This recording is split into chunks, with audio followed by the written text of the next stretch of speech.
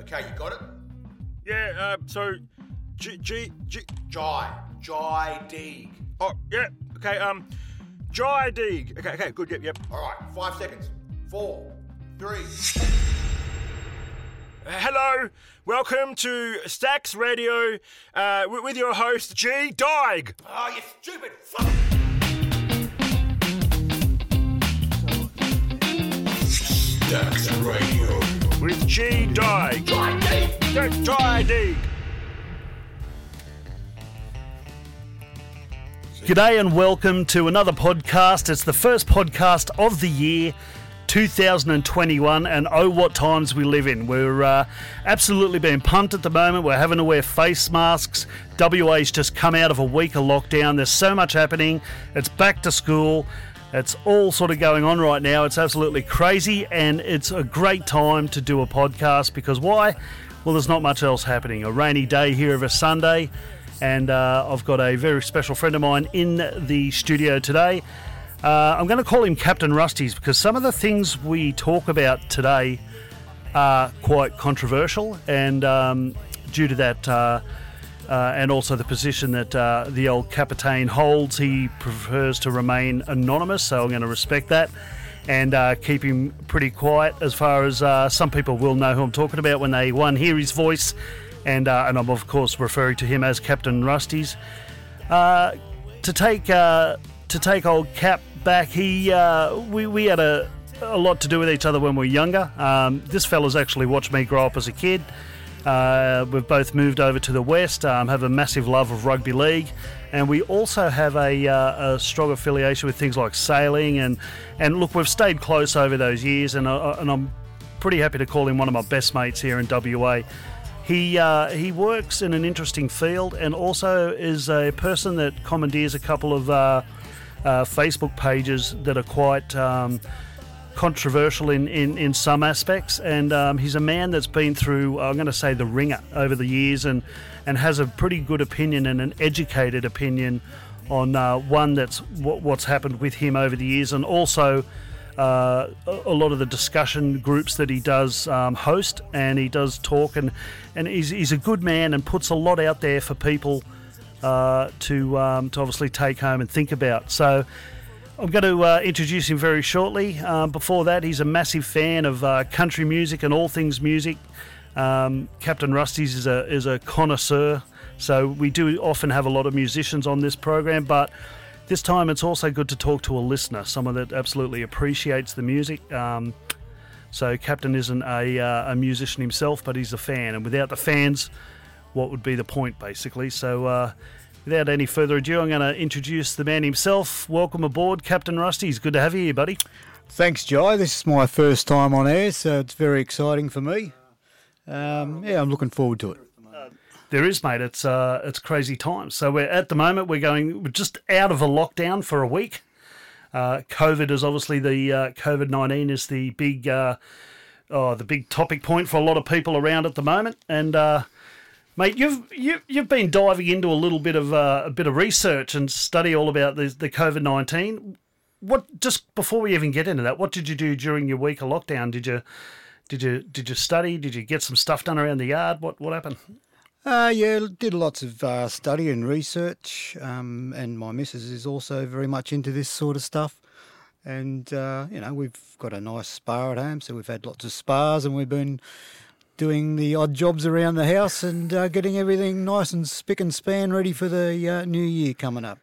For a lot of people listening, and that you're a pretty active sort of bloke, Carl. Does it weigh down on you a bit mentally do you feel jailed or something when you're being kept at home or do you make use and see light of the the situation? Mate, I'm pretty adaptable.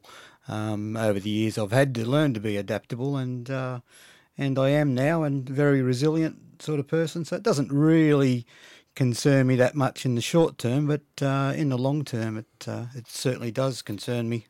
I see a lot of younger people are struggling with the isolation that we have to do. I guess if you haven't got either a project or a hobby or just something to do, I suppose it can get long that week. But, mate, I really feel for those over east, especially Victoria, that's had long periods of lockdown. So we've actually done quite well.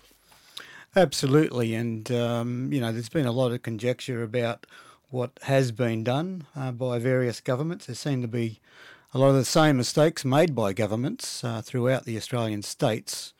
It's always a quarantine guard not wearing a mask in every state, and these sorts of things have, they seem pretty stupid, really. Well, when you look at it, I mean, you've got let's just jump on that wagon for a second. When you look at it, you've got basically security. I mean, we don't know the ins and outs of the protocols, but when you're dealing with something that can shut down a state and have a massive impact on the economy as it can do you think perhaps that they should put a lot more, or maybe some other form of guarding than a part-time security guard? Like, it just seemed to me that the finger was right off the pulse there, and that they need to look at this a lot more carefully. My way of looking at it is, if the experts think it's so deadly, why don't they have a security guard that is working only in that area? He doesn't go home, and if he wants to stop working in that area, he has 2 weeks in quarantine himself. Of course, yeah.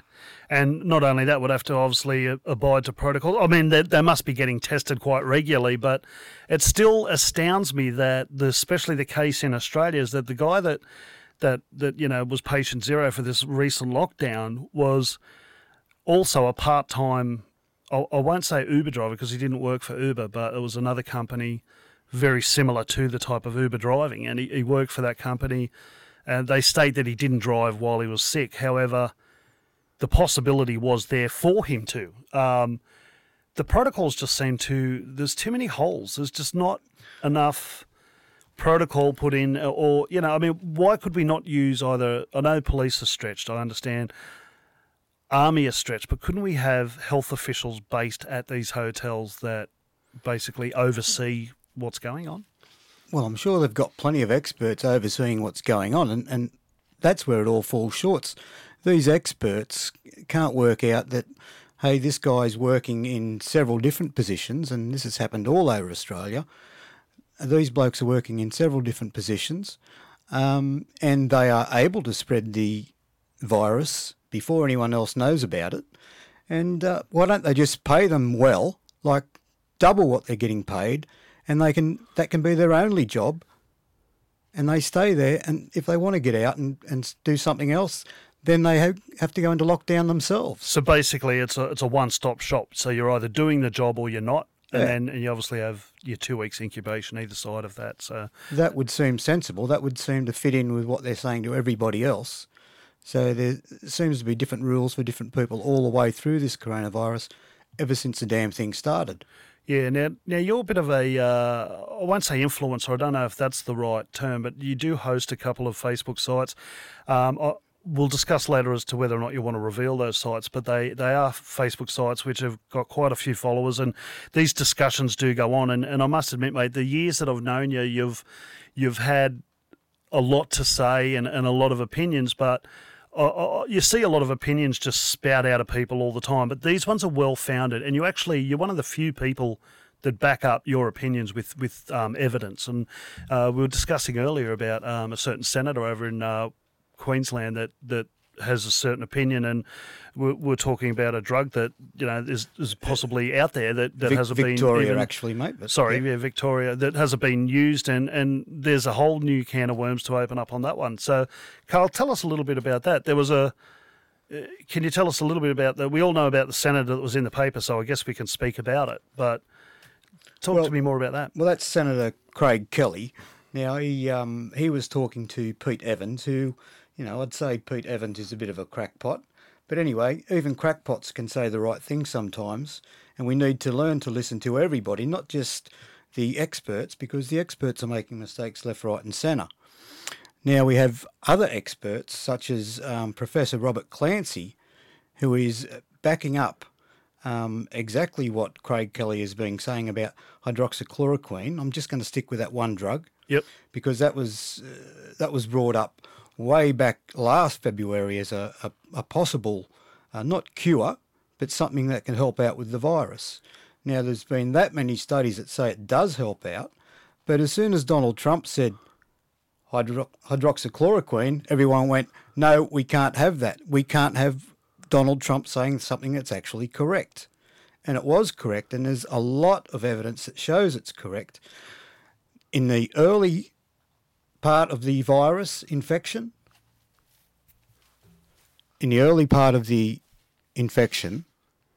okay, sounds much better. In the early part of the infection, hydroxychloroquine is very effective. And it shows in Africa, like there's hardly anyone getting this virus in Africa, and the reason is because they've been getting hydroxychloroquine weekly for years. So you just said it was a treatment from malaria. Correct. Now, my understanding of malaria that it's a bloodborne disease that's obviously transmitted by mosquitoes. Gets in the blood and causes all sorts of issues with your central nervous system and things like that. Look, I'm not a doctor. I'm a muso, mate. Usually we're talking about tits and arse here on this show, so I apologise for trying to be more intelligent than I am. But malaria was there's an Asian-based malaria, and of course there was an African-based malaria. Now, I think we mentioned something earlier that you said a lot of these countries, or let's take Africa for example. They've been treating malaria for a lot of years with this drug.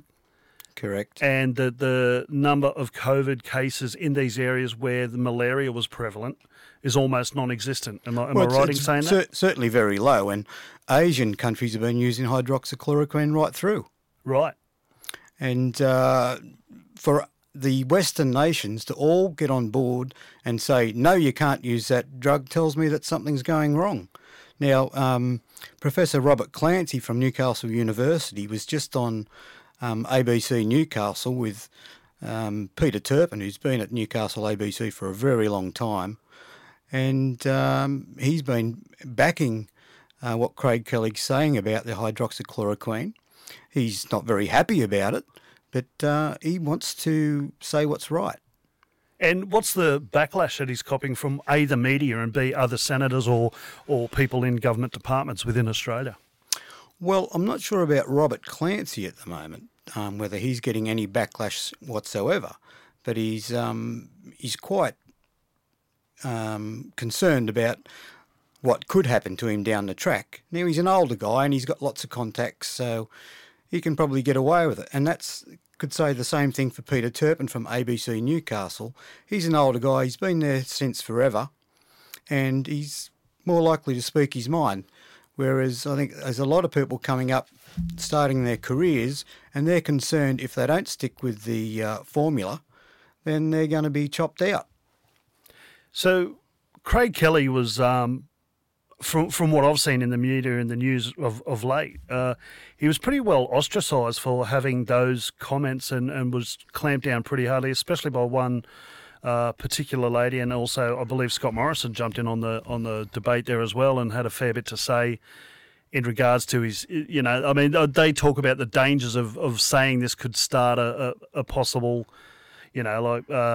could kick something off for people wanting to obviously get hold of this drug or thinking that this drug is going to be their saviour for, COVID, and they wanted to sort of put all that sort of to bed pretty quickly. But look, mate, we're all about conspiracy theories on this show, and I don't want to just degrade it by calling it a conspiracy theory, but do you smell a rat here? Do you think there's something going on as far as, is there every chance? I know pharmaceutical companies right throughout the world, and there's documentaries on it throughout the world. I just watched one recently called The Pharmacist on Netflix in regards to a pharmacist who watched his son, he went through his son being murdered due to the fact he went to buy heroin and was unfortunately murdered by a young fella.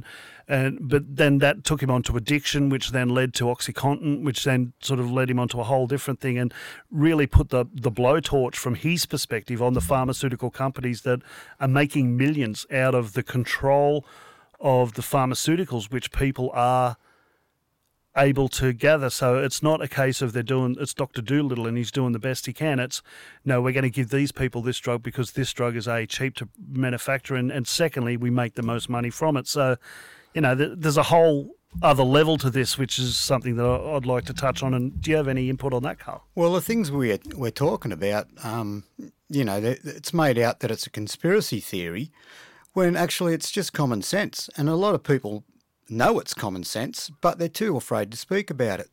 And that's probably the biggest problem at the moment is people are frightened to speak. Yeah, it's and why do you think that is? I mean, what implications do we have? I mean, I know I've actually seen in the last few weeks people's comments being shut down. I mean, we're going to talk about Facebook a lot here because it's a communication tool. Well, I'll go back to Jai, but I'll go back to Pete Evans, and I'll say he's a bit of a crackpot from My Kitchen Rules. And he's got some funny ideas, but he's also got some sensible ideas. Is he the guy that done he was coming out with those cookers, but then he come up with he's like a sterilisation type machine or something? Am I getting that right? Or? He did have some sort of a light machine which he wanted to sell. Yep. And so he's in there trying to make a quid. And I'm not really with him on that, but there are studies through the South Australian government on a similar sort of track. They're looking at light, how that can affect the virus. And I think everyone knows that if you get out in the sunshine, that limits the virus as well. So you've only got to see, and I guess that's radiation is what we're talking about there, because you've only got to see the effects that sunlight has on clothes, how it fades it, plastics and all those different things. It can be quite damaging to a lot of products out there. So obviously the sun has properties which is quite strong, which I think is the radiation that we see. But we have our grandmas, mate, who are all hanging their sheets out on the line to kill everything in it. It's just common sense. The airing of quilts and all that kind of stuff is out there for that exact reason. So, yeah, I mean, it obviously has properties which needs to be looked in. So therefore, you can correlate that between light. And I don't know if everyone's ever been to a barber shop or the hairdressers, and they've seen where they keep their scissors and stuff. So you'll see a sterilisation little tub, and they'll have the water in the sterilisation. And there's it's almost like an iridescent type light that's in there, which obviously has certain properties which can, sterilise the blade. So yeah, Pete Evans's machine or his product that he was coming out with was based on that principle. So he had ideas there, but it was basically called a crackpot. And I mean, he is a bit left of centre as a person, but he had. You're right. He had some good ideas, and there must be something in that. Yeah, well, I don't know where he got his machine from or any of that sort of thing. I wouldn't have a clue. I steered clear of him in actual fact. And then I heard he was talking to Craig Kelly, and I saw the ABC, and I saw them and another politician from Victoria calling Pete Evans a Nazi. And I thought, a Nazi? Well, I know what a Nazi is. My grandmother was murdered by the Nazis, so I know what a Nazi is, and I've been hearing about Nazis all my life, ever since I was a little child, through my father. Now, to go and call somebody a Nazi is a pretty big thing to say, but it's been bandied round on anyone who doesn't agree with the formula. It's a pretty heavy concept being labelled a Nazi, isn't it? I mean, the ideals of a Nazi is far from anything to do with COVID. Well, I mean, it's why would you call someone that? So. Well, that's why I actually listened to the guy. I thought, if he's a Nazi, I need to listen to this bloke and make sure he's blown out of the off the planet. Yeah. And I listened to him. Well, he's not a Nazi. He's saying nothing like a Nazi would say. Do you think people today are quick to jump to conclusions about right or wrong, and I guess that's going to stymie us moving forward as a race and as a culture if we just suddenly are dismissive? We're becoming more and more dismissive daily, I believe, within our culture. We're just becoming this. Yep, no, you're right or you're wrong. We're dismissive. It's, I mean, even getting down to religion, people are just so dismissive about it now, without actually looking into it, studying the facts, and then coming up with an educated opinion. And I think with Facebook and all the things we have now, people are very cheap with their opinions. They'll just throw an opinion out there without any substance and without any sort of backing up of why they think that way, And then when questioned, a lot of them don't really have an answer. So, Well, I can go right back to primary school, and I can remember the kids that used to suck up to the teachers and the kids who didn't. Now, some of these kids who didn't suck up to the teachers had opinions that were different to the teachers. Yep. And, sometimes they were probably right. And that went through to high school, and people know damn well what's going on, but they'll say anything to get the marks, to get the teacher to say tick, tick, tick, tick. And then the same thing goes on to university. I couldn't believe going to university, and which I thought was a place of learning. I never thought I'd ever go to university because I was too stupid. Until I got there and I realised people are just ticking boxes. And I'm not talking in the hard sciences, engineering, all that. I'm talking about the humanities. People are just ticking boxes and saying whatever needs to be said to get through, and go out and start practicing. They're not challenging. They're not thinking. They're just parroting. and do you think with that, academics has taken a step back without actually being? I mean, in this day and age, if you've got a few thoughts, and I remember that when I was at uni too, that I'd ask questions and I'd challenge the teacher quite a lot on a lot of things, because for me, I guess having a good wealth of life experience and having done a wide variety of things, that also accounted for as much as what I was learning as a part from just the academic and the and the scripted things that we needed to repeat and to learn and to repeat and learn. And of course, it's got its foundations and it's been that way for hundreds of years. But I mean, we only have to look at science, and science is always wrong.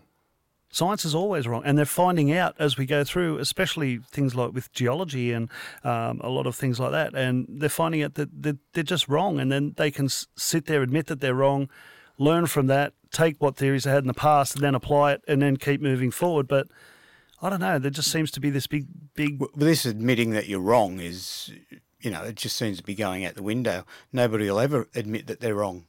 And that's why hydroxychloroquine has been knocked on the head. That's what I think anyway. So what you're saying is the government's come so far with saying that, no, this stuff is no good and all that they can't turn around now, because can you imagine if they turned around now and went, oops, we've made a mistake. This stuff is actually fantastic for COVID-19.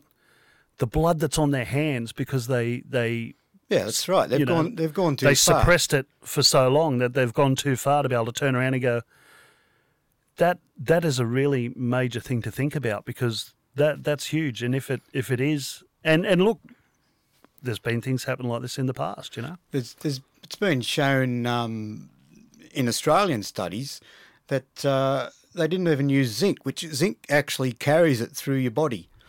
And they didn't bother using zinc, and I believe they didn't want the damn trials to succeed.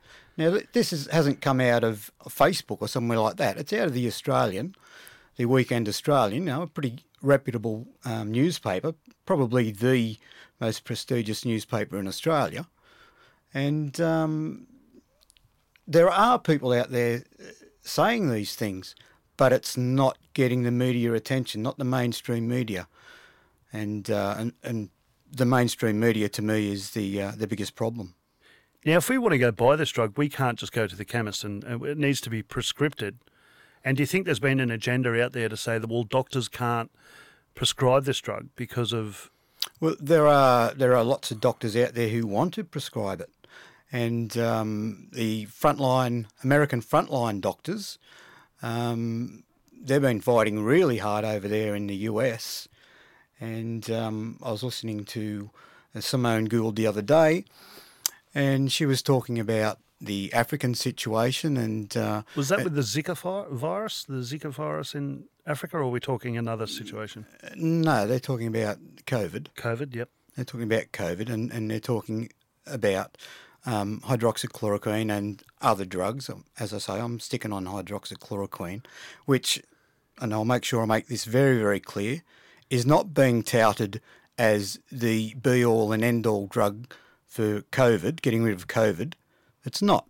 It's good in the first 24, 48 hours, and it's been shown to be very effective in those that short time. After that, it's no good. Why don't they just say it? Yep. instead of saying it, no, it's no good for anything. Yeah, right. Are you saying that, like, if it was, is it a preventative drug, or is it like after the court, like is it something once you develop symptoms, it helps with the symptoms? It is preventative, I believe, and also helps within the first 24, 48 hours. Right. If you give it to someone who's beyond that time, who's got it really bad, it's not going to do anything. And is there any side effects with this that's known of from your studies at all? It's been around. I'm only quoting other researchers. I'm not going to call myself an expert in this area, but I can listen and I can think. Yep. And I think a lot of people out there don't want to think or listen. And this is the problem. I've got a feeling that a lot of people are just ignorant to everything and just shut down and go about daily life and basically put their head in the sand whenever it comes to that, just waiting for the government to do whatever they do and then just be told what to do, and so be it. It's easier that way. And as I was saying with the education in high school and university, it's easier just to kiss ass. Yeah, right. And that's what people do. Now, I used to talk to various professors and lecturers at uni about different things in the humanities, and outside of the classroom, they would agree with me. There would be other students within that classroom would come up to me afterward and say, "Well done, Captain Rusty." I wanted to say that, but I was too frightened. I had police officers come patting me on the back and say, "Oh yeah, fantastic, that was really good." I said, "Well, where are you when I need you in the classroom?" "Oh, I don't want to get failed." And that's university, a place of learning.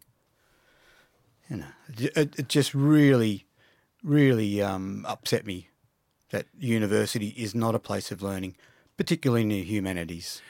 You, Captain Rusty, knowing you for as long as I have, I know you as a guy that's very passionate about life, and and about you're very giving, but you're also you're very particular about certain things, and when you see unjust, or if you see something that can be improved, you're not one of these people that is afraid to step out of the line and say something. I've known that from you from as long as we go back.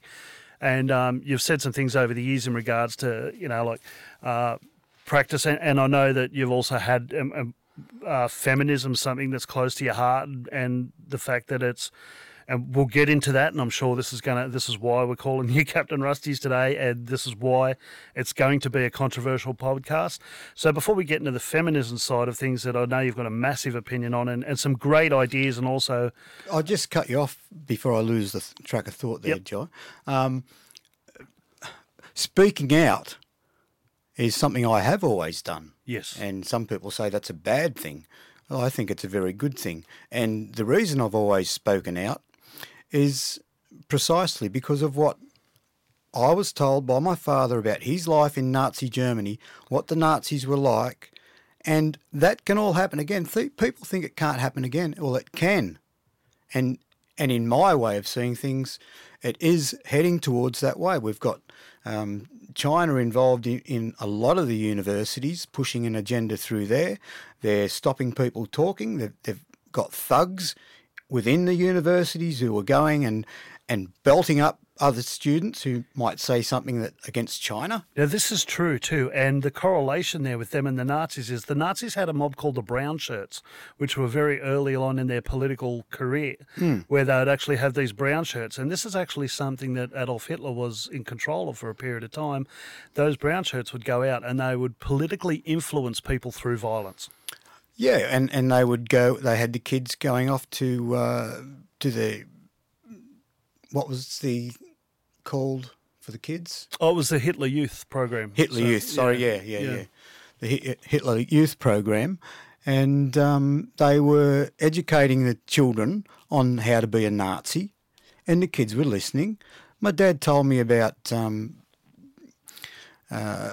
seeing some old Jewish ladies walking across a bridge, trying to cart all their stuff with them, and they were really, really struggling. And my dad, I've got to go and help these old ladies. Yep. and friend said, "Oh, you can't go and do that. You can't go and do that." But anyway, he went and did it, and he helped these old ladies drag their stuff across this bridge. And he said, the old ladies looked at him and patted him on the head and said, "You're a very good boy. You're a very lovely boy." And he always remembers that. But when he came back, his mates all jumped on him, and they dobbed him into the Hitler Youth, and he was in the shit over that. Because obviously the people that he helped across the bridge were Jews. They were Jew. They were Jews. They were Jewish. Yeah. Right. And now we've got, as I say, Pete Evans being called a Nazi. So you've grown up. You've got an authority to speak on this. I mean, myself as well. I grew up having stories from my grandparents, not so much in depth. I mean, I think your father spoke a little bit more freely than my grandparents in regards to.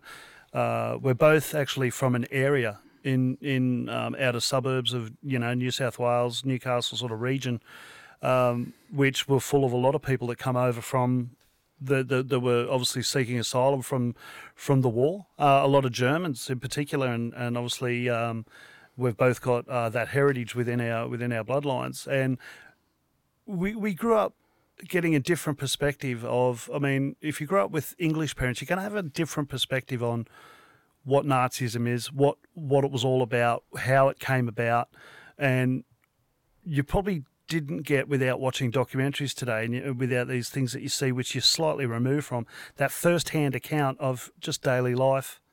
And that obviously influenced the way your father was going to bring you up as a person, which obviously has a lot to do with your outspoken, your absolutely personality today. It is the one thing that really has got inside of me, and it's led my life in lots of ways. So if you were the son of, say, Dave the blacksmith from out on the farm in Dandarrigan up the road up there, and you've been long line of Aussie farmers since the first fleet came out and first pitched over here in WA back then, you'd have a way different perspective. Obviously, they're being brought up with a father that escaped Nazi Germany, back in the day. So yeah, interesting. Hello, Australia, and welcome to Stax Radio, brought to you by Close to Nowhere. That's right, here at Stax Radio, we endeavour to find out the lighter side of some of Perth's most interesting entertainers. So sit back and enjoy a beverage, and enjoy Stax Radio. Tally-ho! G'day and welcome back to part 2 of this podcast. We have been hard-hitting, heavy and political in the last 45 minutes or so, and I'm sorry, but we're going to make no apologies for that. This is a hard-hitting and a very thought-provoking podcast. We covered COVID-19, but I pretty much well think everybody's so tired of hearing about it that we're going to just steer away from that for a little sort of second. And we're sort of steering away that with talking about a bit of Captain Rusty's background and, of course, his father's influence. And it also helps you understand how this man thinks. Now, as I said in the earlier part of the podcast, where he's been influenced heavily by a lot of the things that has gone on in his life. He's a very astute man, a well-studied man, and he has a very good base for study and putting together his opinions that aren't unfounded by research, development, and of course, I said study earlier. So we're going to get into a topic which is very close to his heart. Now, there is a Facebook page which he does conduct throughout the Facebook world, and I've noticed he has a lot of men that are starting to come on board and talk about the situations they've had, especially with the things like family breakdown and, of course, abuse that they face due to women, which doesn't quite get the airplay that it well deserves every day of the week. It's something that's been held back vastly throughout sort of social media and media throughout the country and throughout the world, in fact. So we're going to head down that path. Now, I just want to lay this up a little bit for Captain Rusty. He's been I don't like using the word victim, but he has been involved in a situation over the years where he had a particular partner, which, and I know this for a fact, that, had a lot to say about things that he'd done in the past, and a lot of that was unfounded. And when I was listening to Captain Rusty say this, to hear it from one perspective, it's you need to kind of listen to it and go, well, hang on, there could be two sides to the coin here. But as the years developed, things have unraveled a little bit, and you're starting to understand the whole picture. And we're going to get into that whole picture now, which is part of the reason Captain Rusty's so passionate about what I'm about to say and what we're about to talk about. So, once again, welcome back, Captain Rusty. And look, mate, we're going to go down that path, and that is the systematic abuse of men throughout the world, which doesn't quite garner the attention. I mean, the abuse of women has got throughout the Western world, mate. Throughout the Western world in the last... In other ways, throughout the world, because, It doesn't happen so much in the Eastern cultures, I must admit. Yeah. But, yeah, I mean, I'm sure there's blokes listening today that's can relate to, that it has gone that way for them, and it's hard to speak up about, and let's talk about that now. Okay, so again, the first thing that happens to shut you down is you hate women. And if you say that, you instantly, people are off you and they switch off. And because you're brought up as a man, well, I certainly was, and you were, I know, to respect women and to treat them as your equal. It's really disappointing. But anyway, I'm going to go back to my upbringing again quickly. Yep.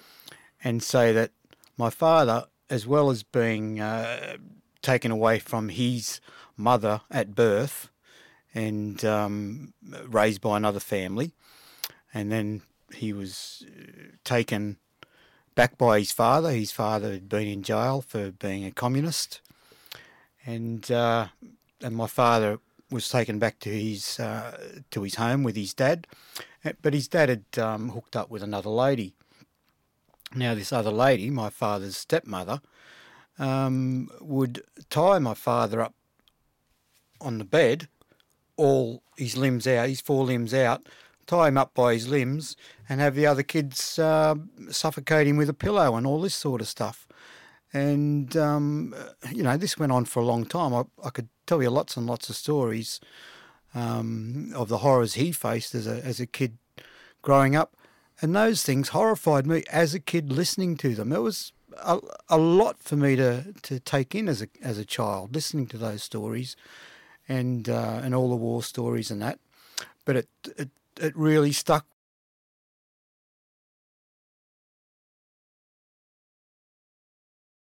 Let's talk about where we grew up firstly. We grew up in a place called... Hootersville. It's Holmesville on the map, but Hootersville to anyone that lives there. So we grew up in a little country town. It was awesome, mate, growing up there. Yeah, had a great time, great upbringing, and, there were problems, of course, but and we knew of different families around the area that were struggling, and, you knew those kids at school and you saw them, and... and all those things do influence you, but we're not going down that path now. We're going to lighten it up a bit.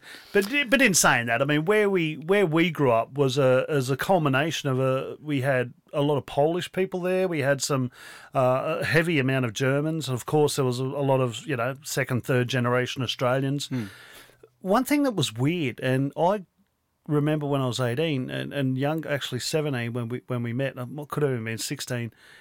I had a partner who was Chinese. Her name was Sarah. I'll leave it at that. And she was probably the only Asian girl in our community. We of course had a couple of the local Aboriginal community. There wasn't. No one cared. We grew up in a European sort of melting pot, but it wasn't a massive sort of. It wasn't. So when you think multicultural, don't think the Asian cultures or the African cultures. It was predominantly European culture where we grew up. So, yeah. And it was very rare to see, as I said, Sarah was the only Chinese girl I knew for a very long time. And Captain Rusty, you're obviously got a German heritage as well as myself. Yep, that's right. And we had an old Polish bloke who lived down the road, and he was great fun.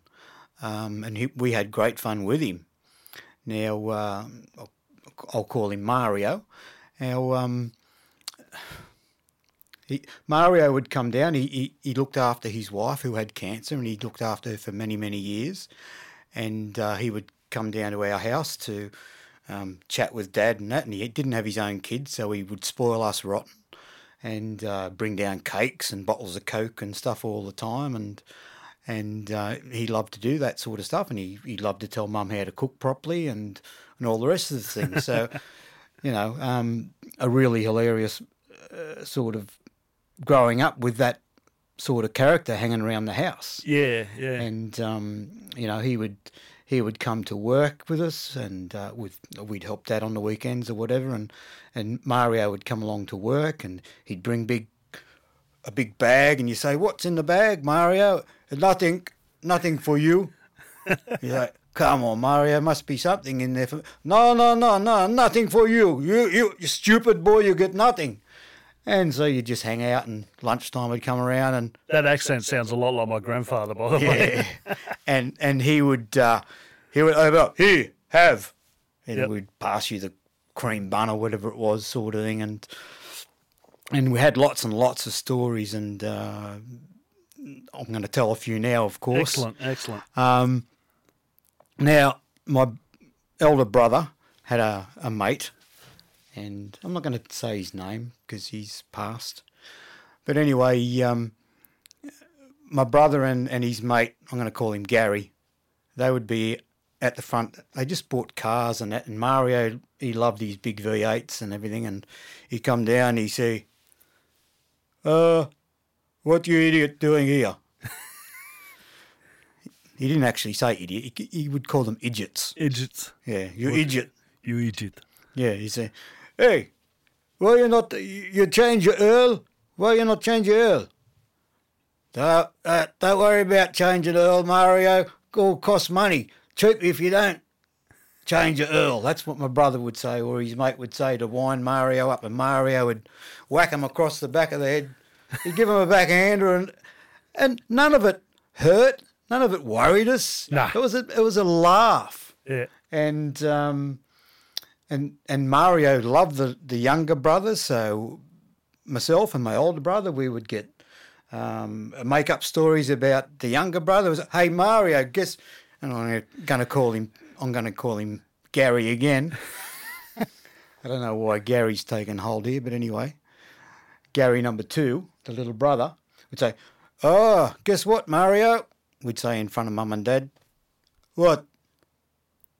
"Well, Gary's been smoking down under the bridge. Saw him with a packet of cigarettes, and he would jump up out of his chair and he'd hit us over the head, and if he could get hold of something, he'd hit us with that." So this isn't even a relative. This is just a bloke up the road This is comes just down a- and just beat you guys up. Yeah, yeah. He love just come down all the time. We'd wind him up as much as possible. Yep. So So where was he living? Was he down towards Frithbridge, down that way, or Yeah. down the old original Joseph Holmes house sort of area? Yeah, right. Yeah, right next to the lane. Ah, I think I know what you mean. Yeah.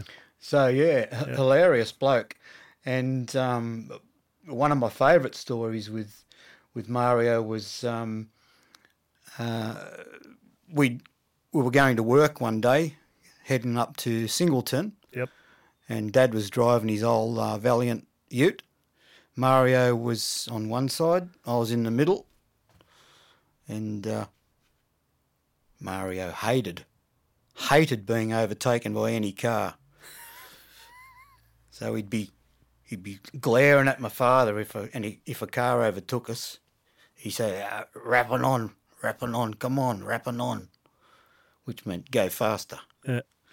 And I'd be sitting there, I'd be elbowing Mario, say, "Mario, Dad's going to get overtaken again."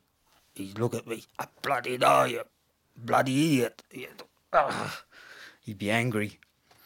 Anyway, so after the day finished and went back, I had a bit of a think about what I could do.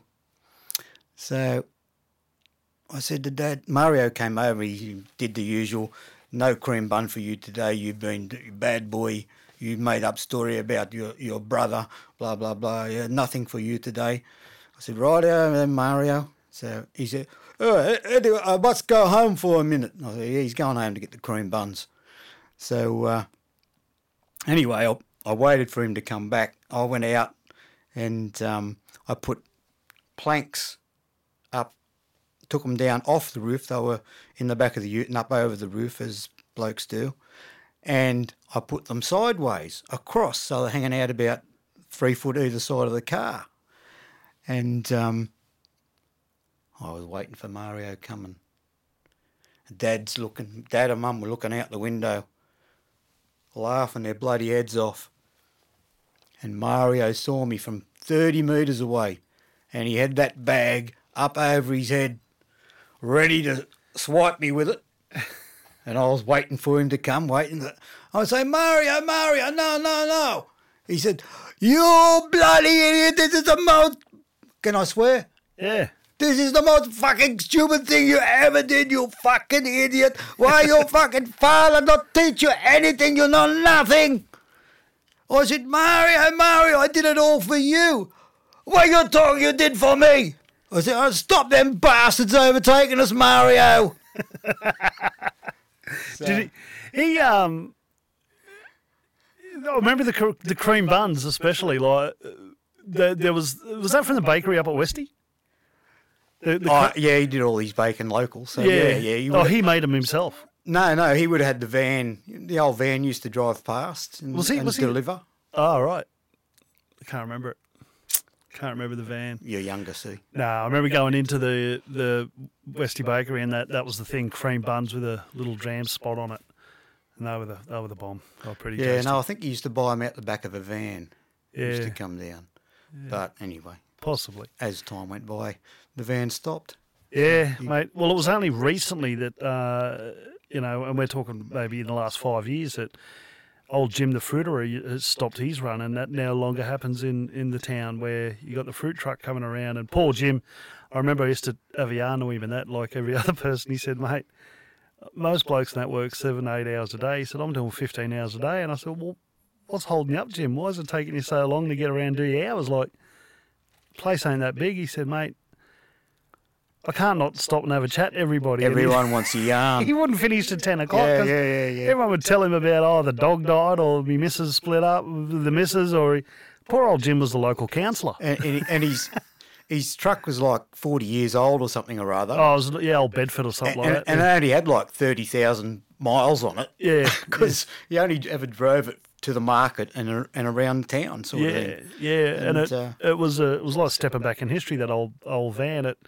I used to love it. Yeah, I still remember he actually had the lever blinker. Where the hand come up on and you pull the lever. Yeah, I want one of those. And up come the hand to say left turn. There was no blinkers on it. I needed one of those the other week, actually, my old Mazda Bravo, but now it's deceased, so not to worry. You've driven that car well into the dirt, haven't you? Yeah, that's what I do to cars. Yeah. So so we grew up in this area, and look, the area was really good. It produced a lot of really good sportsmen, didn't it? Like back in the day too, and even still to this day, the sport was something that like kids kind of prided themselves on.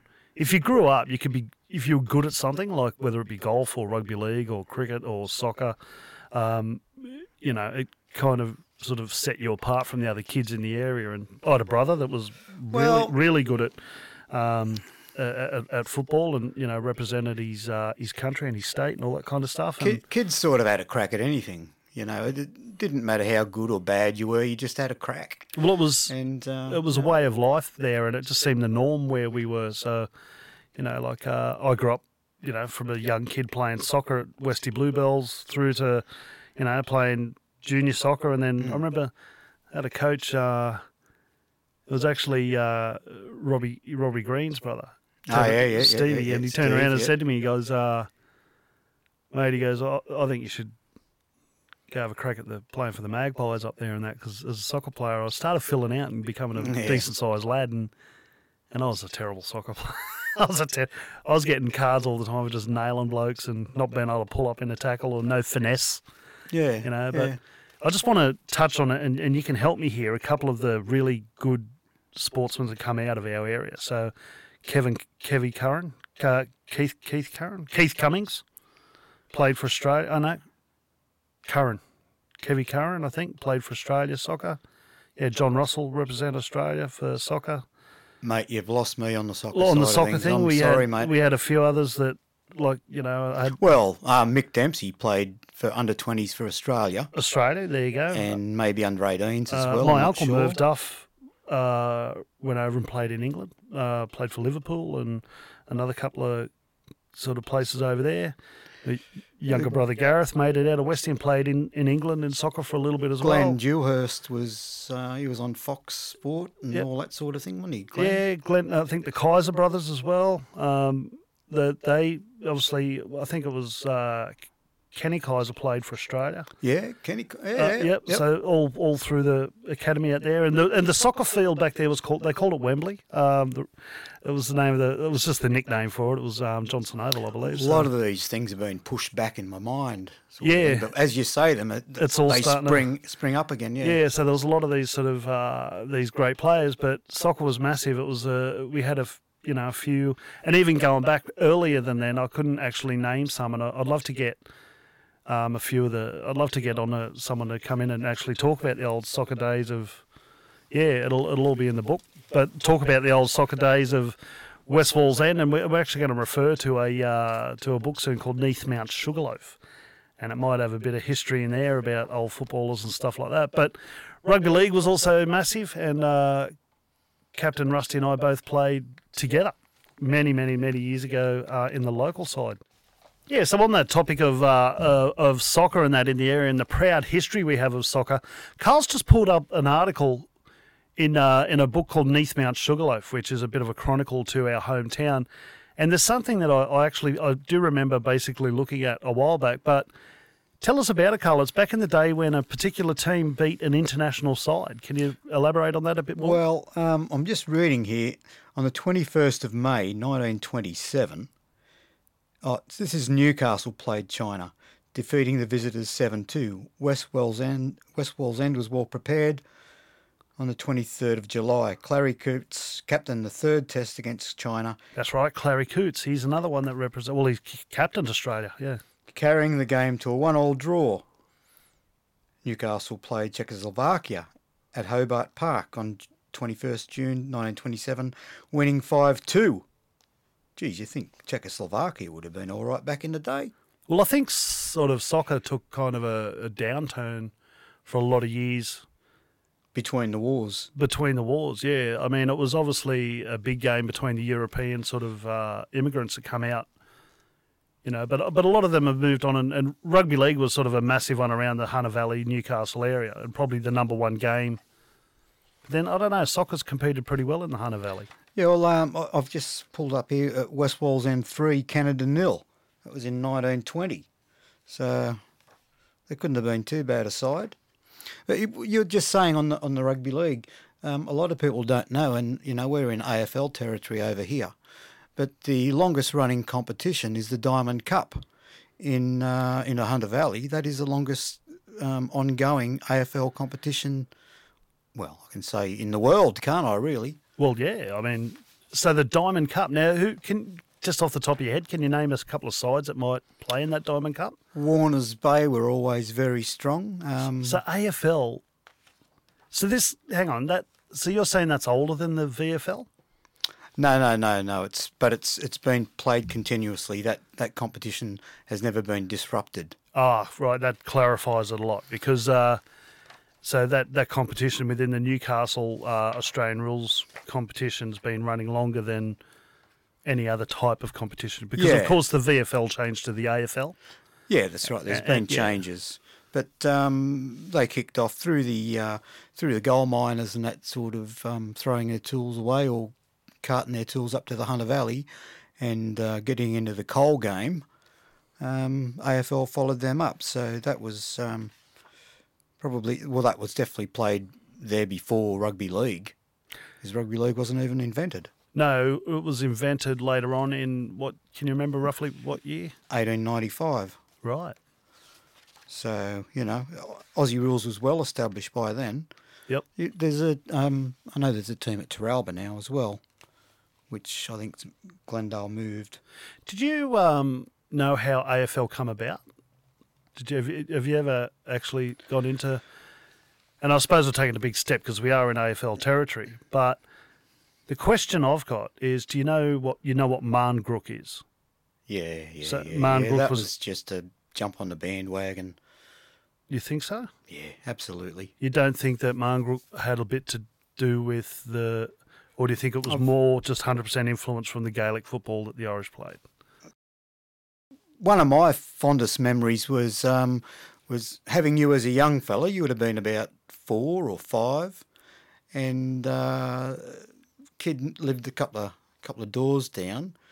You were a bigger build than him. He had 2 years on you. I think it was closer to 4. Was it? Oh, right. Okay. Dana, which is his sister, had 2 years on me, and his name was Paul. So he had, I think, closer to 4, possibly 5. Oh, wow. But he was a quite tapered man, Yeah, slender. slender lad. Yeah, A nice fella. great guy. Great guy. But we used to match us up for a bit of a wrestle down the back paddock. Now, the back paddock encompassed 2 paddocks, really. There was the back paddock right behind where I lived, and then there was the back paddock where Mario lived. And so the back paddock where I lived, which was sort of your back paddock as well, we would get you and young Paul to have a bit of a wrestle on that, and you know, if anyone got on top, we'd break it up and well done, boys, and blah blah blah.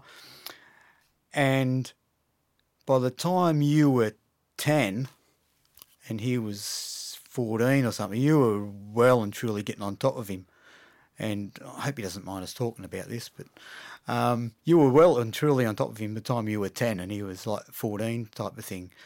And but sport then was down the back paddock: cricket, soccer, rugby league. I can't remember ever playing AFL down there, but foursome back was something we played a lot. Was that where we kicked the ball and you got to, like, you punt the ball and you got to a line and you got to get them back behind the line?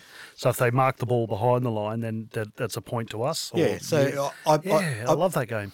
That came back through the rugby union, because rugby union used to be a hell of a lot of kicking. Yep. And that's why a lot of the words in rugby union and AFL are very similar. They have the ruck, they have the line out, and they have the mark of the ball and all those sorts of things. Yep. But there was also boxing.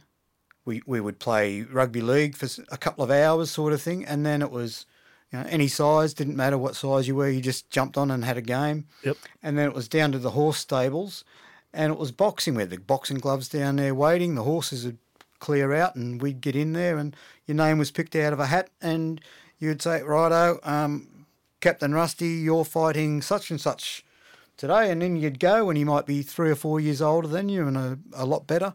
Yep. And if he started to towel you up too much, they just say, all right, that's enough, that's enough, that's enough. Yeah. And but that was all good fun. And again, I do remember partaking in some of those, and I must admit, it's amazing what you learn at a very early age. I mean, I'm talking 5, 6, 7, 12, 13, you know what I mean? yeah, Those skills that you learn through just boxing and all that kind of stuff prepared me in older life to not panic when I had, like, some bloke throwing them at you, you know what I mean? Like, you didn't panic. You'd been there, you had that training from when you were young. I'm not saying I'm a boxer or am I trained in boxing, nowhere near it. However, it taught me not to get hit, like how to move your head and simple things, you know what I mean? Like, or if someone's winding up to throw one at you, don't stare at them. You obviously get off the centre line. And help you understand that you could handle situations that you first thought were too big for you. absolutely, and especially with, like, you know, even if we talk about bullying for a second, we did have bullies in our hometown. I'm sure you suffered from it. It was just a natural progression. But I mean, I remember the golf course was like the place. We had a golf course close to where we're at, and we had like a hierarchy at this golf course because we'd all go looking for golf balls. Yeah, and you sell them. And you go to sell the balls back to old man Jono and that, and you know, enough for a pie and a Coke, and mate, you'd be sort of, you know, you'd sometimes pull out, you know, 30, 40, 50 golf balls in a good session. Mm. Makes you, sort of tells a bit about the golfers around the town. Shit. For quite a while, he really hated you being in there. Yeah. And he had the shotgun. He had the shotgun and he filled it Well, it was with actually salt. fill it with salt. He had salt. Salt pellets. Well, And- no, he'd actually just pack a cartridge Yeah. instead of because you could. Yeah, that's pack- what I mean. Yeah, and you'd pack it instead of the pellet. You'd just fill it full of salt. Yeah. And he'd that shoot you blast with of that. salt, would sting you. I remember. Yeah, I've got one off John O. So he would drive around his car and he'd see you in the creek Can you or whatever. imagine that today? And he'd pull a shotgun out and shoot you with Can it. you imagine that today? If someone pulls out a shotgun, was hilarious. points it at a kid, and shoots them with salt pellets. That was hilarious, wasn't it? Different kids they'd be saying, "Oh, I got shot up the arse." You'd have a by little, Jono." all you'd have is a rash. You'd have this little rash on your ass or on the back of your leg or in Yeah. the middle of your back or wherever he got you. My brother put a rock in a slug gun and put it on my knee and went bang, shot me with it. I said, "What do you do that for?" He said, "Want to see if it hurt." I remember I threw Well, a it dart. did. I threw a dart at my brother because he pissed me off, and I remember that dart just plonked itself straight in there like a needle. It just didn't come out. And he ran to mum with a dart hanging out of his shoulder or something like that, where I just hurled this dart at him and he's been a pain in the ass or something like that, and he kept getting in the way, running in front of the dartboard while I was trying to play darts, and I just hit him, and like today we've moved on. We're like, I just can't imagine anyone from a golf course or anyone from a business that wanted to get rid of kids. I mean, this day and age, you wouldn't have kids in the dams fishing for golf balls because Well, that's right. you'd have they're security gaming. kicking them out. Yeah, that's all right. the liability if they drown on my golf course. I feel sorry for kids now, mate. I really do. And here's something about the golf course that this takes it to a whole new level. We used to wait till it was flooding. And it was basically water cascading through this golf course because we knew certain areas where it would push balls into a certain Yeah, it was particular like, area. like and panning for gold. it was like panning for gold. You'd have all these golf balls in a particular area, yeah. and you'd have have to. And you'd have 20 kids waiting to pounce on them. Yeah, exactly. So you'd have like all those kids, but this is getting back to where I was going with the bully thing. Like, you'd have the hierarchy of guys that was their dam. And I remember being told by, I can't remember his name now. I think his surname was Andrews or something like that. No, it wasn't Andrews. Andrews. No, I remember he was a ginger-headed fella, stocky bloke. He had two older brothers. And he said to me, he was in, let's say he was in year 6 and I was in year 4, a few years on me and that. He goes, if you go into that dam, I'll bash you. All right. So I was like, oh, all right. So, of course, I waited till he walked away, and me and my mate Scott, we jumped in that dam and we cleaned that dam out. We knew underneath a telegraph pole, or what it felt like a telegraph pole, underneath there, if you grab the pole and work your way down, that underneath a certain area of that pole, there's going to be a whole pile of golf balls. We knew it was there every time. Every time they got a rain, we knew that it's piled up golf balls there. So, and I think this guy, we're not sure if he knew that that's where the golf balls were, but he knew that was producing a lot of golf balls, that particular hole. And I think if you know the course, I think it was the tee off from the 5th up over the creek and up the hill to the top, towards where the houses are at the top of Holmesville. Yep. So we would get those balls of that, and he said, "Oh, that's it. I'm gonna." And I remember he came back to and I was scared. Like, he was way bigger than I was, and I remember running, and I was I've never been a fast runner, and he caught me pretty quick. And he'd hit me in the back of the middle of the bat, and then I'd keep running. He'd catch up again, and he'd go to hit me again, and I'd get a bit of distance again. I think I would have ran about 3 kilometres around the course, not wanting to relinquish my golf balls and that, because he just said, "I'm going to bash you, get me golf balls." But we had this whole hierarchy of stuff like that. And now I look back on it, without that, And the parents didn't interfere. no one interfered, and without that learning, like, it set me up for bullies today, but. Like And it also taught the bullies back then, the bullies got their comeuppance from other kids. Eventually, you're they right. would get their comeuppance. Yeah, there's always someone bigger and badder, Or even, I'll talk about a situation with me where a kid came to school in year 10 and he grabbed my next door neighbour and throttled him up against the wall and, bashed his head against the wall and down he dropped. And he did that to several other kids, to the popular kids. He did it to the popular kids, which I wasn't one. And anyway, he went round terrorising everybody. Everyone was scared of him. I'd heard about it. I hadn't really met the bloke until we were walking into our metalwork class. He said, your name Captain Rusty? I said, yeah. You want to fight? I said, no, not really. I hated bloody fighting. Yeah. He said, It hurts. yeah, it does hurt. Bottom line.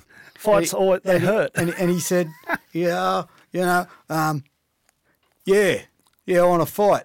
No one else will fight me, and someone told me, one of the Isaac boys, Tony Isaac, told him, Captain Rusty will fight you. Yep. Like, I'm not a big bloke, but I used to fight my older brother all the time, and I used to, He's not little. He's not little, and we did all the boxing down the back paddock and all the rest of it. So I thought I was well armoured. You're good to go. Yeah, well, I just wasn't going to let a bully come in and take over the school, because that's what he was doing, and the bigger guys were all scared of him. I thought, well, I'm at least going to put up a fight. And this goes back to what I was saying earlier about people having the courage of their convictions and that sort of thing. And I'm not saying I'm a hero, and I'm not saying I'm the bravest person on the planet. There are a lot braver than me, but because of my upbringing, I was able to say, yeah, I'm going to take this guy on. I know he's going to hurt me, but I don't care. He's not taking over the school. Yep. And we sat down. 6 weeks. In 6 weeks, we're going to train for 6 weeks. Then we're going to have a fight. So was that organised? Was it organised? So you were going to go do some training? Yep. We said we have 6 weeks training. And where was this fight going to take place? Down the equestrian grounds at Holmesville. Right. And I go back home now, and there must have been 20,000 people there, because everyone I talked to says they were there. Yeah. There were probably 100 kids there, sort of thing, waiting. They made their own little arena sort of thing. I'm starting to think I might. Like, I know a lot of people say they were there, but I think I vaguely remember this.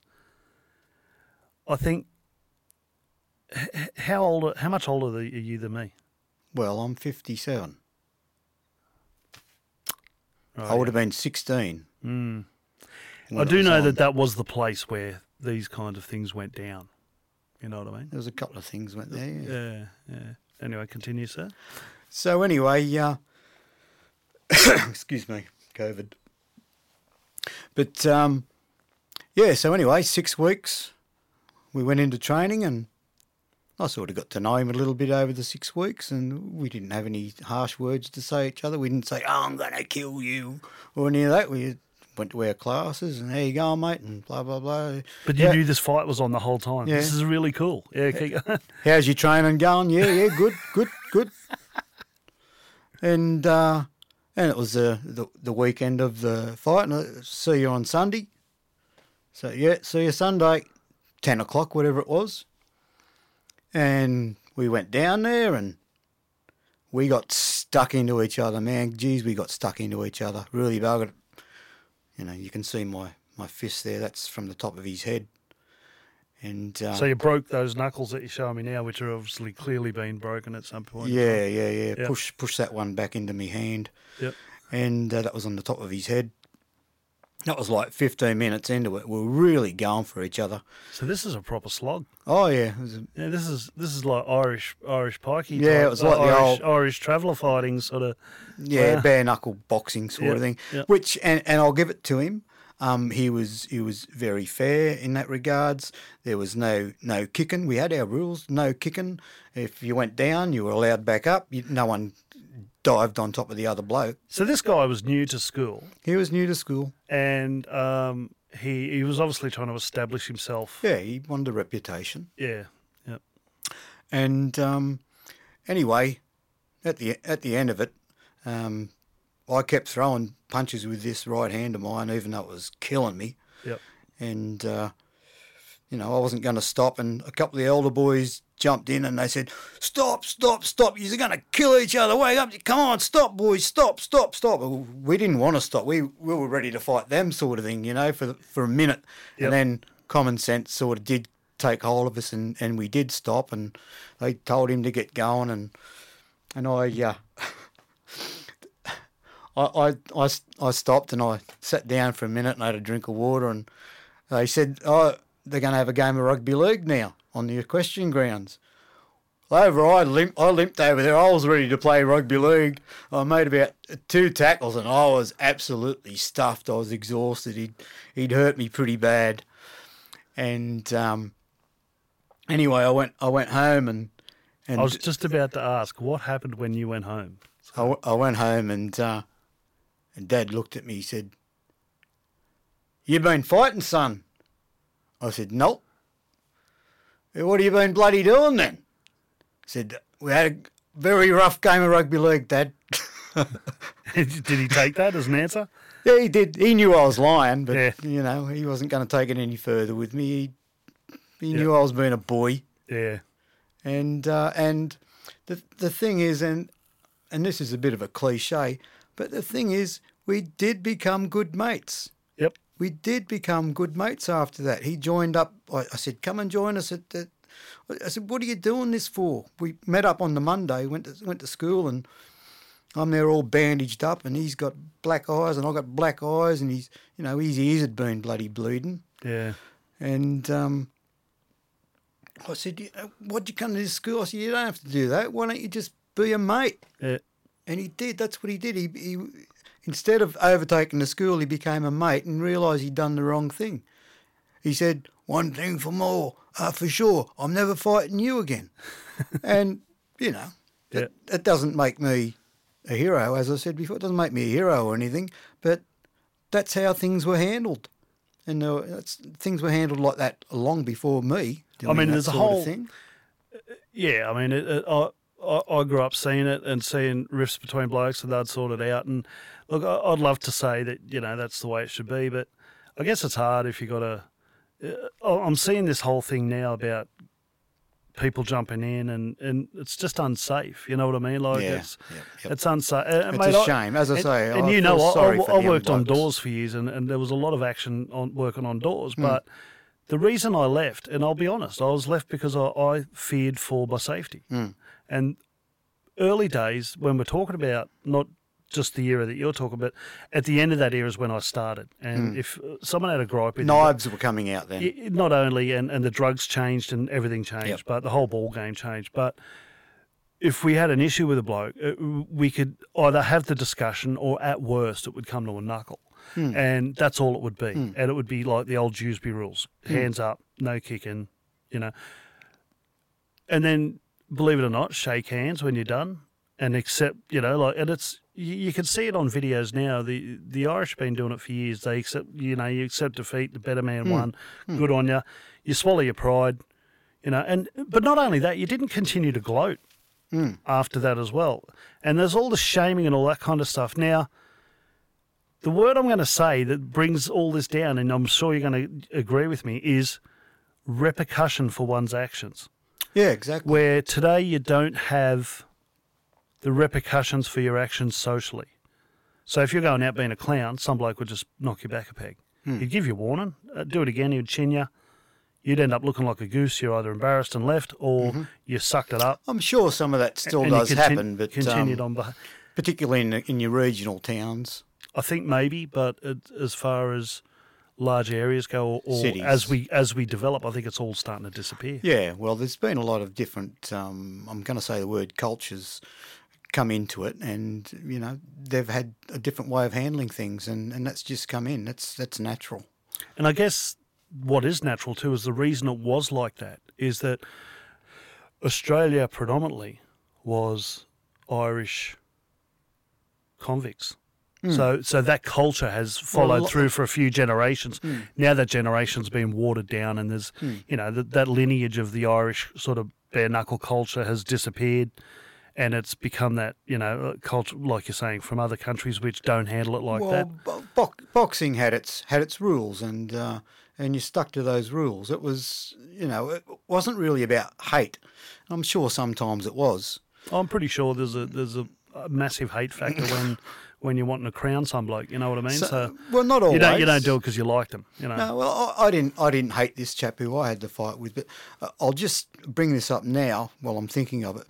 Now, as I say, we became mates, and with my background, I've spoken about my father and his upbringing, and, you know, he was beaten up by his stepmother and et cetera, et cetera, et cetera. So I learned about that, and I became interested in child welfare through that. And I asked him, I said, why did you do this? And he told me that his father used to beat him up, when he was drinking. And so, okay. And I've had a lot of this in my life, and I've had other males and females come and tell me their stories. I don't know why. I've got this beacon on my head that says, come and tell me your story of how you were, beat up or whatever when you were a kid. Yep. But that's been something that's been ongoing. But I'll leave that for another podcast another day. But it's another whole area to dive into. Yeah. So I mean, we're pretty lucky now, Captain Rusty. We had that love of rugby league, which is obviously a rough and tumble game. How would you say that playing that game and having that physical contact, and because this, I guess what the point I'm trying to make is that with rugby league, there's nowhere to hide. Do you know what I mean? And we talk about in socially being accountable for your actions. The same applies. It's kind of like it's one of the most brutal games I've ever had the experience to play. In saying that, I still tell people it's probably one of the most brutal sports. There are a few that top it. Like there's a couple in Italy. UFC. UFC, of course, boxing and all that can be kind of a lot more harsh than that. But it still has the room, and especially when we played, it had the room for, and I'm going to say controlled violence is probably the word I want to use, where if bit of thuggery, you I had would the say. choice, you had the choice as to whether you make an effective tackle, where you just stop the guy moving forward, which is the what you're trying to do, or you make a tackle where you could really jam a bloke and hurt him.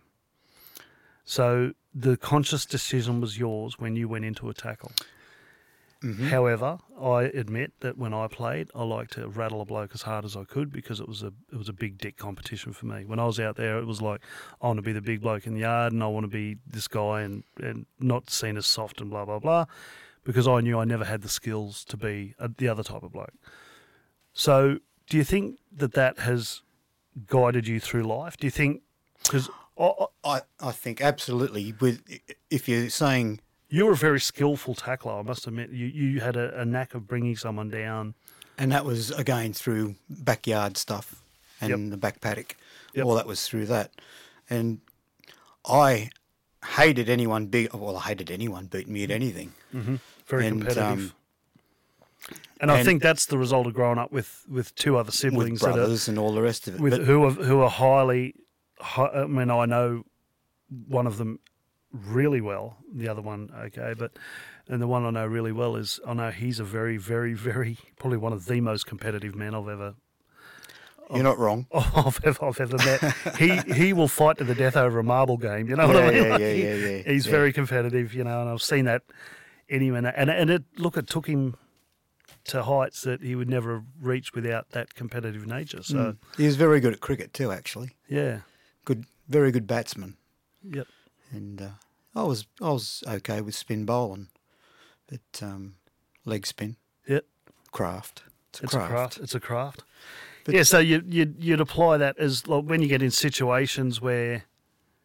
Have you ever looked at a person and been dealing with a person that has never played a contact sport? And I struggle with this daily, where they want to assert themselves on you or assert their nature upon you. Mm-hmm. Have never played you can see well within them that if push came to shove, and I know this is getting back to a bit of a Cro-Magnon approach to things, but where push come to shove, you towel them. You know what I mean? But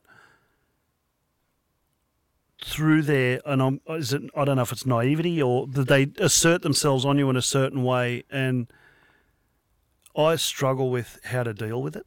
You know what I mean? How to, because I don't want to use pretty words. I just want to knock their block off, and it's bad. But yeah, I became a lot more diplomatic after my big fight. Particularly, I became more diplomatic after that. Yep. And when you take it back to the rugby league days, and you were talking about being out there, for me, it was freedom. It's absolute freedom. There were certain rules, but it was the freest place you could be without absolutely turning into a maniac. Well, it took me back to schoolyard days in primary school where we used to run around the oval just like kicking each other and punching each other and playing this weird game as to whoever had the ball you'd bash. And it was this free-for-all thing that teachers didn't quite get, but they tried to keep a lid on it.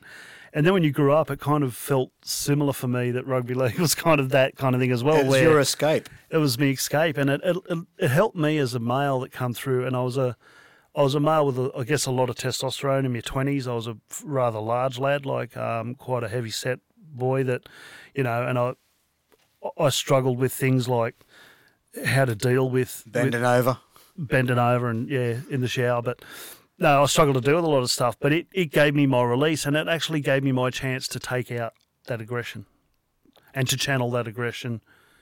And it leveled me. I was a different guy when I was playing rugby league to what I am now. I get frustrated now, and I get pent up now, and I get, wound up on certain things where, I can't sort of take it out. I guess a form of exercise or whatever would do that. But have you used it as a channel to?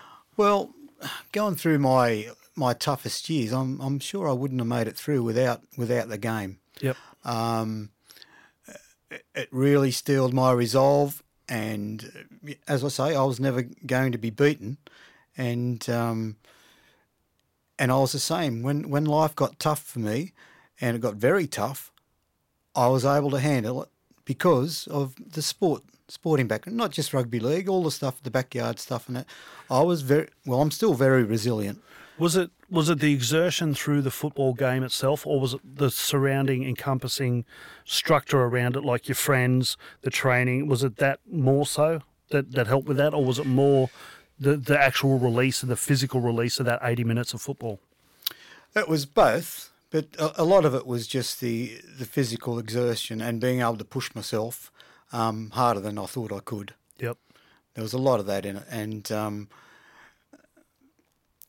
and breaking the rules a little bit sometimes. Well, there was a bit of dirty. A bit of breaking the rules sometimes, and in certain situations, that's what you do. Yeah. Sometimes, and I'm not going to go into particulars, but I broke some rules. I broke some laws that needed breaking. Because are we talking outside of football here? Outside of football, Yep. yeah. I'm talking outside of football. Yep. I broke some laws that needed breaking for me to find the truth. And to me, the truth was always more important than rules and regulations. Yeah. And a lot of people might find that a bit disturbing or whatever.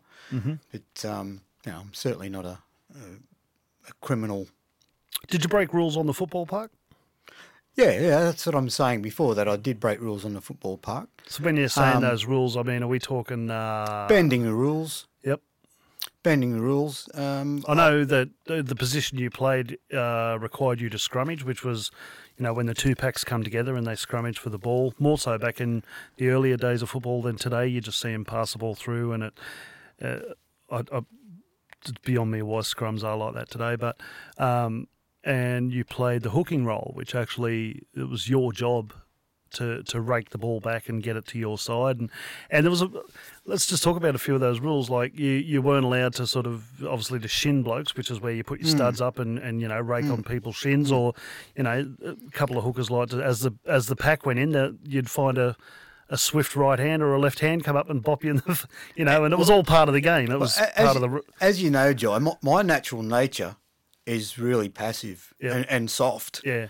And I only got into rugby league because my next door neighbour happened to be the coach, and he stuck his head over. He said, "Do you want to, Captain Rusty, you want to play soccer or do you want to play rugby league?" Well, I didn't have a clue. Yep. So I spoke to my older brother. He said, "Play rugby league." So I said, "Rugby league." He said, "I'm your coach." Was he playing at that time? No.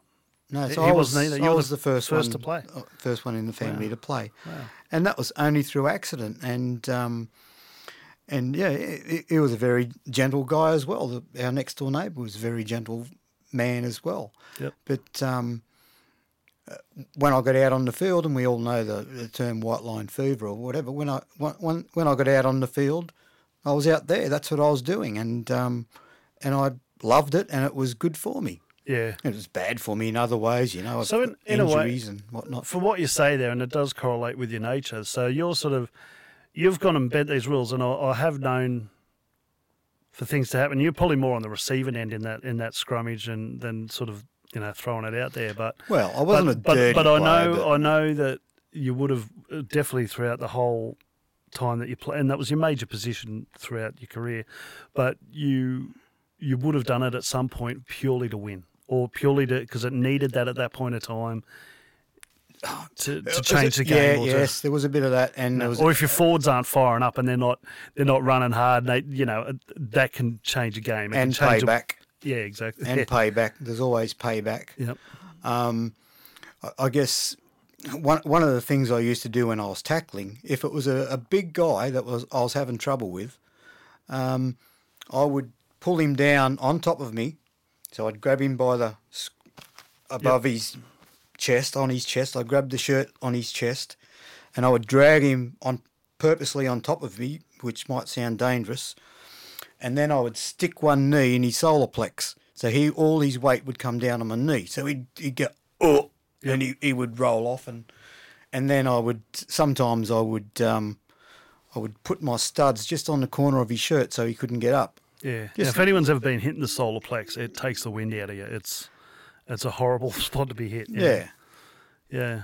So right in the diaphragm there. Wow. I'm not actually proud of that now when I talk about it, but that was back then, and this is now. And I mean, we've got things like chicken wings and stuff like that now in the game that that it's a version of that where you're causing a bit of you want to put in the mind of that guy not to run at you again. That's right, and that's the whole idea of it. And that's me when I like to try and put on a big shot. It was like to say that guy, but then that would frustrate me too because without that guy running at me, man, I had to try and chase him around the park and tackle him, or chase a winger. Yeah, he'll do something crazy like that. So I didn't get a chance to actually put that shot on, but yeah, mate, I kind of. And I don't know if you agree with me here, but I find that people that have, and I've got a few close mates that have really sort of been in AFL for a long time as well, and we have got similarities. I mean, the game's different. We like to call them sort of, aerial ping pong exponents and, poofs and all the shit. And they like to call us thugs and thugs blah, and blah, all this. blah. We give each other a hard time, but the camaraderie we got, and what it boils down to having someone that has played a team sport. It shapes you as a person, and I find those kind of blokes can handle a bit of banter. They can handle a bit of, like me calling you a dickhead, and it's like water off a duck's back. And they can have fun. And we can even actually arc up at each other and get to the point where I'm going to knock your block off, blah, blah, blah, and it settles down. 2 minutes later, we're having a beer. I find people who haven't done that and haven't experienced that team are very difficult people to work with. Yeah, they're impatient and they're not resilient enough, and they sometimes turn to water. Yeah, so if any parents are out there listening, get your kids into team sport because it builds them up as learning how to get on with people, and you're going to go through highs and lows, but they've actually got that support the whole time around their teammates, and it's a great way for kids to grow up. But it's disappearing. Parents aren't doing it anymore. We had kids. I remember one kid in particular who ended up suiciding, but there were some of the kids involved in rugby league were coming from really poor backgrounds, very poor backgrounds, and rugby league was their only escape. They were no good at school, they were no good at home in their parents' eyes, and all the rest of it, and they got their nurturing through playing team sports.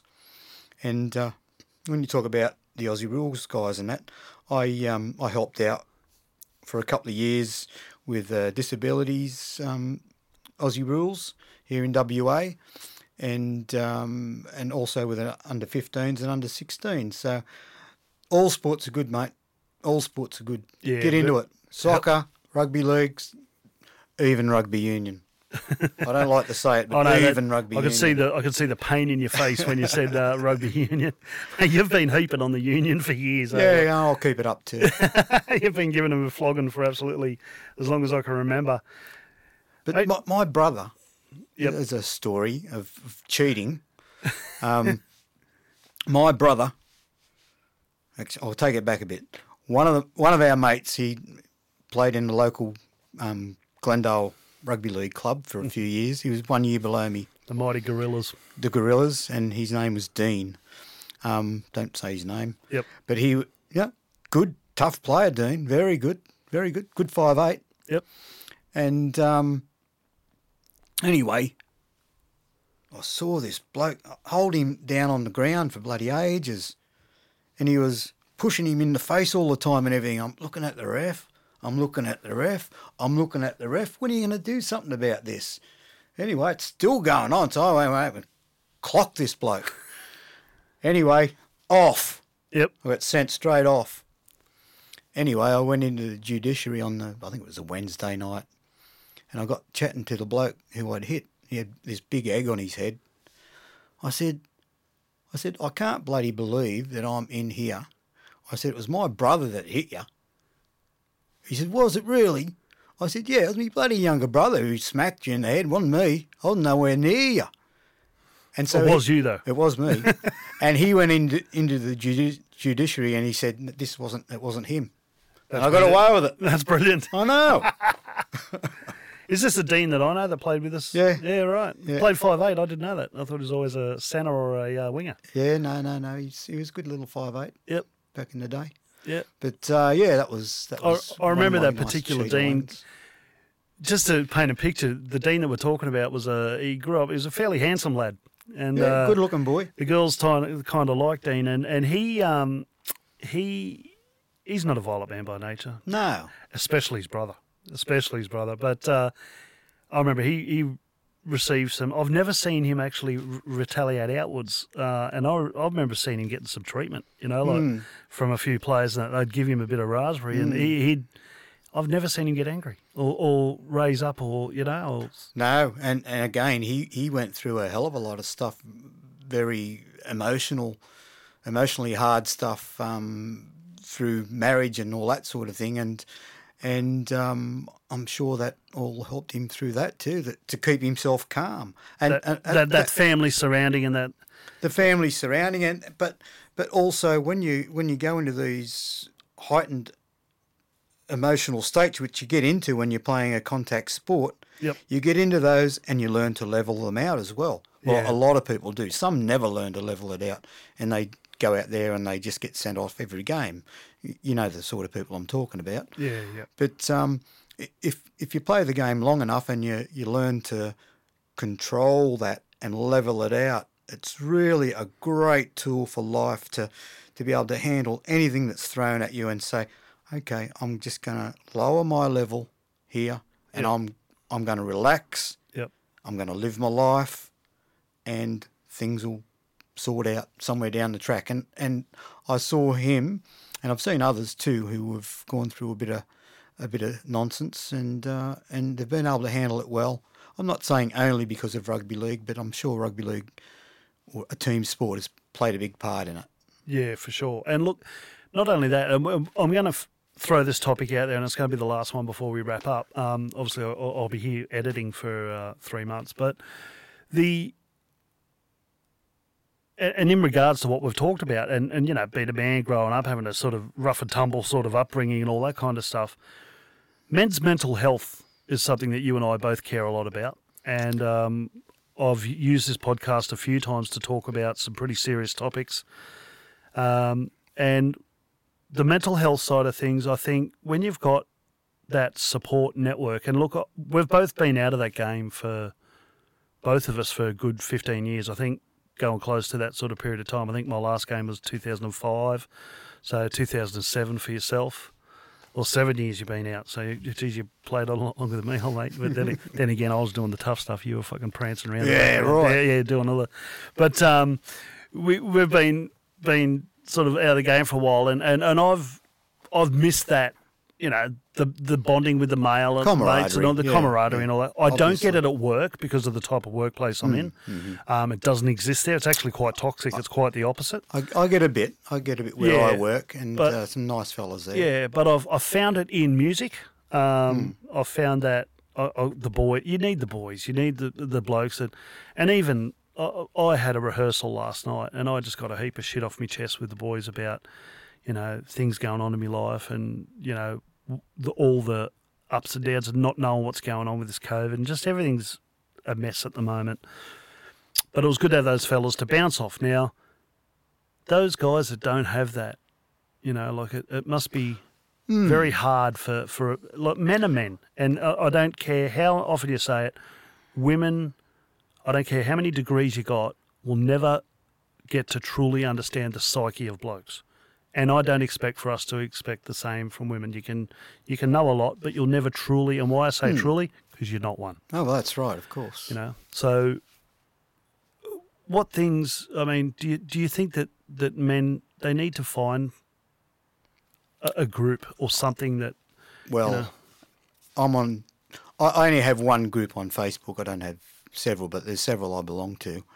A Bloke's Advice is quite good. I find it very lighthearted. Yep. A lot of the time it's lighthearted. A lot of really funny stuff, which, my missus doesn't find it funny at all. She finds it disgusting, and I'm not talking about sexual stuff. I'm talking about other stuff. But anyway, she finds it quite disgusting, but the guys get on there and they talk about stuff that they want to talk about and be fouler than the other bloke and make each other laugh. And we even had a, which was quite good, and I was surprised how many guys got in and posted. There was a one on ghosts. How many blokes have seen ghosts? And there was hundreds and hundreds, it'd be over 1,000. saying that they've seen ghosts. And right. there was a few blokes on there saying, normally, no, you didn't, you idiot. Exactly. Blah, blah, normally blah. you would say that, and you'd have blokes going, oh, shut up, you dickhead, like as if that, yeah, right. But there's a lot of guys on there, and they're talking about, I saw this and I saw that, and my missus saw this, and it's accepted. Yep.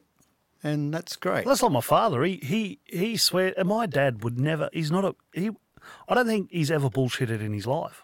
Yeah. He's just that kind of guy. Like No.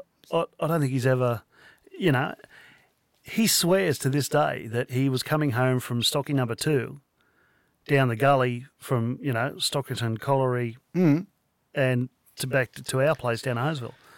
When he went down, as he was approaching up the hill to sort of get back on the road that takes you up to Mount Sugarloaf, he said as he come down the bottom of the gully, he jammed on the brakes because he thought it was a dog. And as he stopped, it was the panther that people have been seeing in that.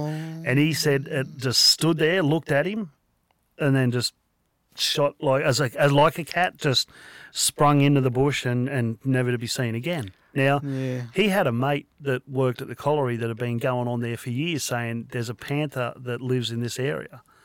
Those feral cats get pretty big. Well, that's what I said. I said, Dad, how big was it? And he, once again, my old man doesn't exaggerate. He's clamped me down for bullshit for years, and I'm full of it. So he's been on my case for fucking ages about, and if he says something's 3 foot long, it's 3 foot long. And he reckons it was a good 4.5 feet. Yeah, right. Between 4 and 5 feet in length, stretched out. So that's bigger than any feral cat you're going to see. Yeah, well, and there's stories. I mean, the Penrith Panthers are named because of the panthers that are supposedly in the mountains that people have seen. I mean, no one's ever caught one, but there's one in South Australia too. They've got a big tiger sitting on top of the pub there, and I forget the name of the town now. Not that far out of Adelaide. Yep. But starts with an N. I can't remember now. No, I'm not going to guess. But anyway, they've got a big tiger on top of the hotel there. And but when you go inside, it actually tells all the story about why they thought it was a tiger and everything else. And they've got the actual dog. It ended up being a dog. They've got the actual dog that's stuffed. Not much difference. No, and it's sitting in a case inside the pub, which is like the museo used to be. Was it a brindle coat on the dog, which is the stripy type of coat? Yeah, so, stripy like that amber coat. type brindle coat. So it probably would have looked a bit tigery, but yeah. I can't exactly. Was it a feral dog or did someone own it? Oh, I forget the whole story, mate. But it went so went feral. There you go, folks. Like, look that up. Maybe Google South Australian tiger. Turns out to be a dog or something, But yeah, there's a lot of that mythology getting around. But you talk I tend to believe my father on the panther one. Well, I was not just me. It was about 7 or 8 of us. Here we are breaking the rules again. Yep. In an 808 wagon, which was a tiny 1200 motor, I think. Anyway, a tiny station wagon, which was my first car. Yep. And we'd coming back from in town, and lo and behold, it's the anniversary of them in my ghost, of when the child was killed, the young boy was killed, and he's got his grave there. As you come in from Walls End, from Maryland's way, down into Minmai, and you've got the bridge. Yep. You know the bridge? And Yep. this old cemetery's just off to the left. Yep. We were talking about it, and we come down there. We said, we'll go home the long way, back through there, and we're coming down the hill, and, mate, it was there. This ghost was there. We all saw it. Every one of us saw it. And we're all going, there it is, there it is. Can I just ask what it was you actually saw? Did you see like an apparition of a boy? Was it clear? Or was it just a white light? Was it an orb? It was a glowing, partially Casper the Ghost sort of figure, but you could see a bit of a boyish sort of outline there as well. And it was a freezing cold morning. It was like 2:30 in the morning, middle of winter. It was a really cold morning. And we didn't think it... None of us thought it looked like a kid with a flashlight under a sheet. We were all pretty convinced it was a bloody ghost. There was 8 of us there and we all agreed. Yep.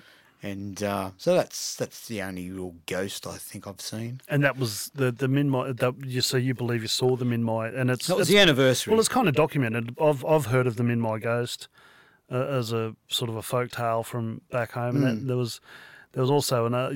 Apparently if you go to the old West Walls End Cemetery too, and that certain times of night, and Couple up there. they reckon there was a few up there. And look up, so I've always questioned: is it do people see things when they want to see them, or subconsciously thinking of it and then it appears? And does does that happen, or like the legitimacy of was there a ghost here? I mean, it's always going to be in question until proven. But yeah, I love those old stories. Just quick, I know you've been wanting to bring Cracker Wells into this all day. I forgot about that, but yeah. But anyway, look, it's a ghost story of sorts. Now, Cracker had bought himself a new caravan, and Cracker, he was pretty proud of it and he took it away to Tamworth Country Music Festival. You got heaps of Cracker story. We didn't do a podcast just called the Cracker Stories. I know. Yeah. And anyway, Cracker, we'll stay in your caravan. No, you aren't staying in my van, scum, he said. So we all had to camp back at the showground. I'm not sure if it was raining that night or whatever, but anyway, we'll say it was to make it more dramatic. Anyway, Cracker parked his caravan in a street in Tamworth, outside of a house. We knew the bloke there, Neil, and he camped there. Anyway, he sent us home, and next morning, Crackers woke up 20 miles out, get this, 20 miles out of Tamworth, looking at a quarry wall. Not in his caravan. He's in his caravan. Oh, someone's towed it away. I love it. Yeah. Crackers, we organised to tow him away. We got the bloke out the house who was sober. Yeah. We got him to tow Cracker out of town 20 k's and drop him out the 20 k's out of town. Brilliant. And Cracker woke up. He said, I got up. He said, I went to my door and I opened the door and I yawning and shit, I'm on the moon.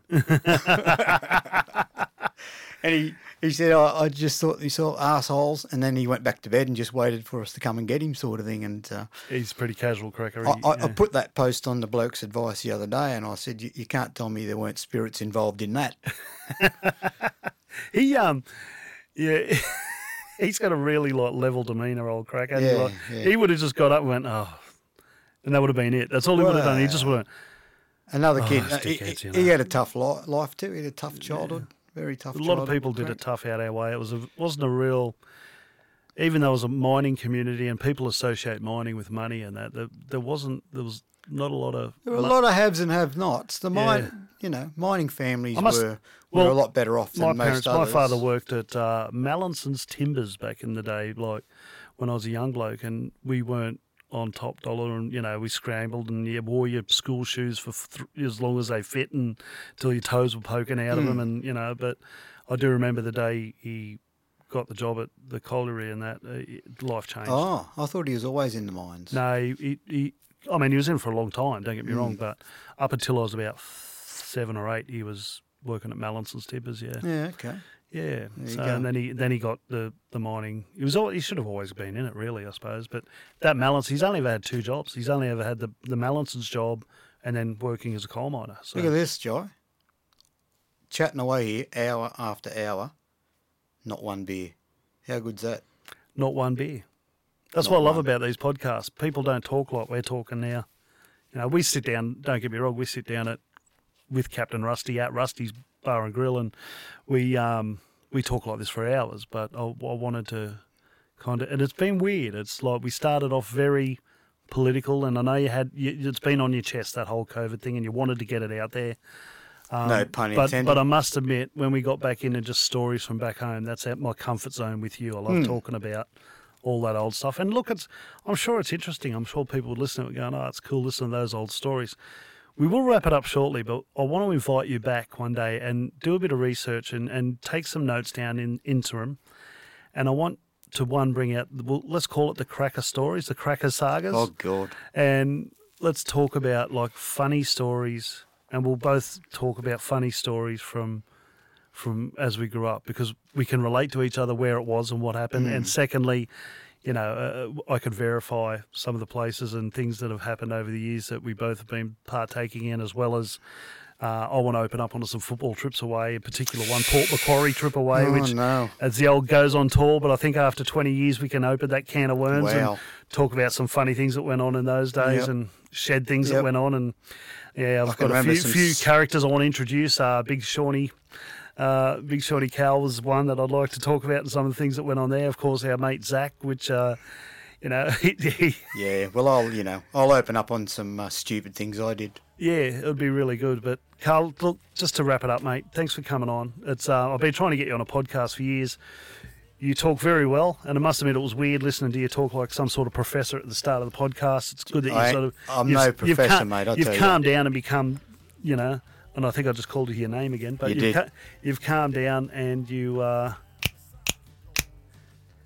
calmed down and you've become you again, Captain Rusty. So yeah, that's cool, mate. Thanks very much for coming on. Is there anything you want to say that we to sign us out? Anything you want to just quickly? Mate, Drop before we leave. I've enjoyed it more than I thought I would. You've been asking me to do a podcast for years.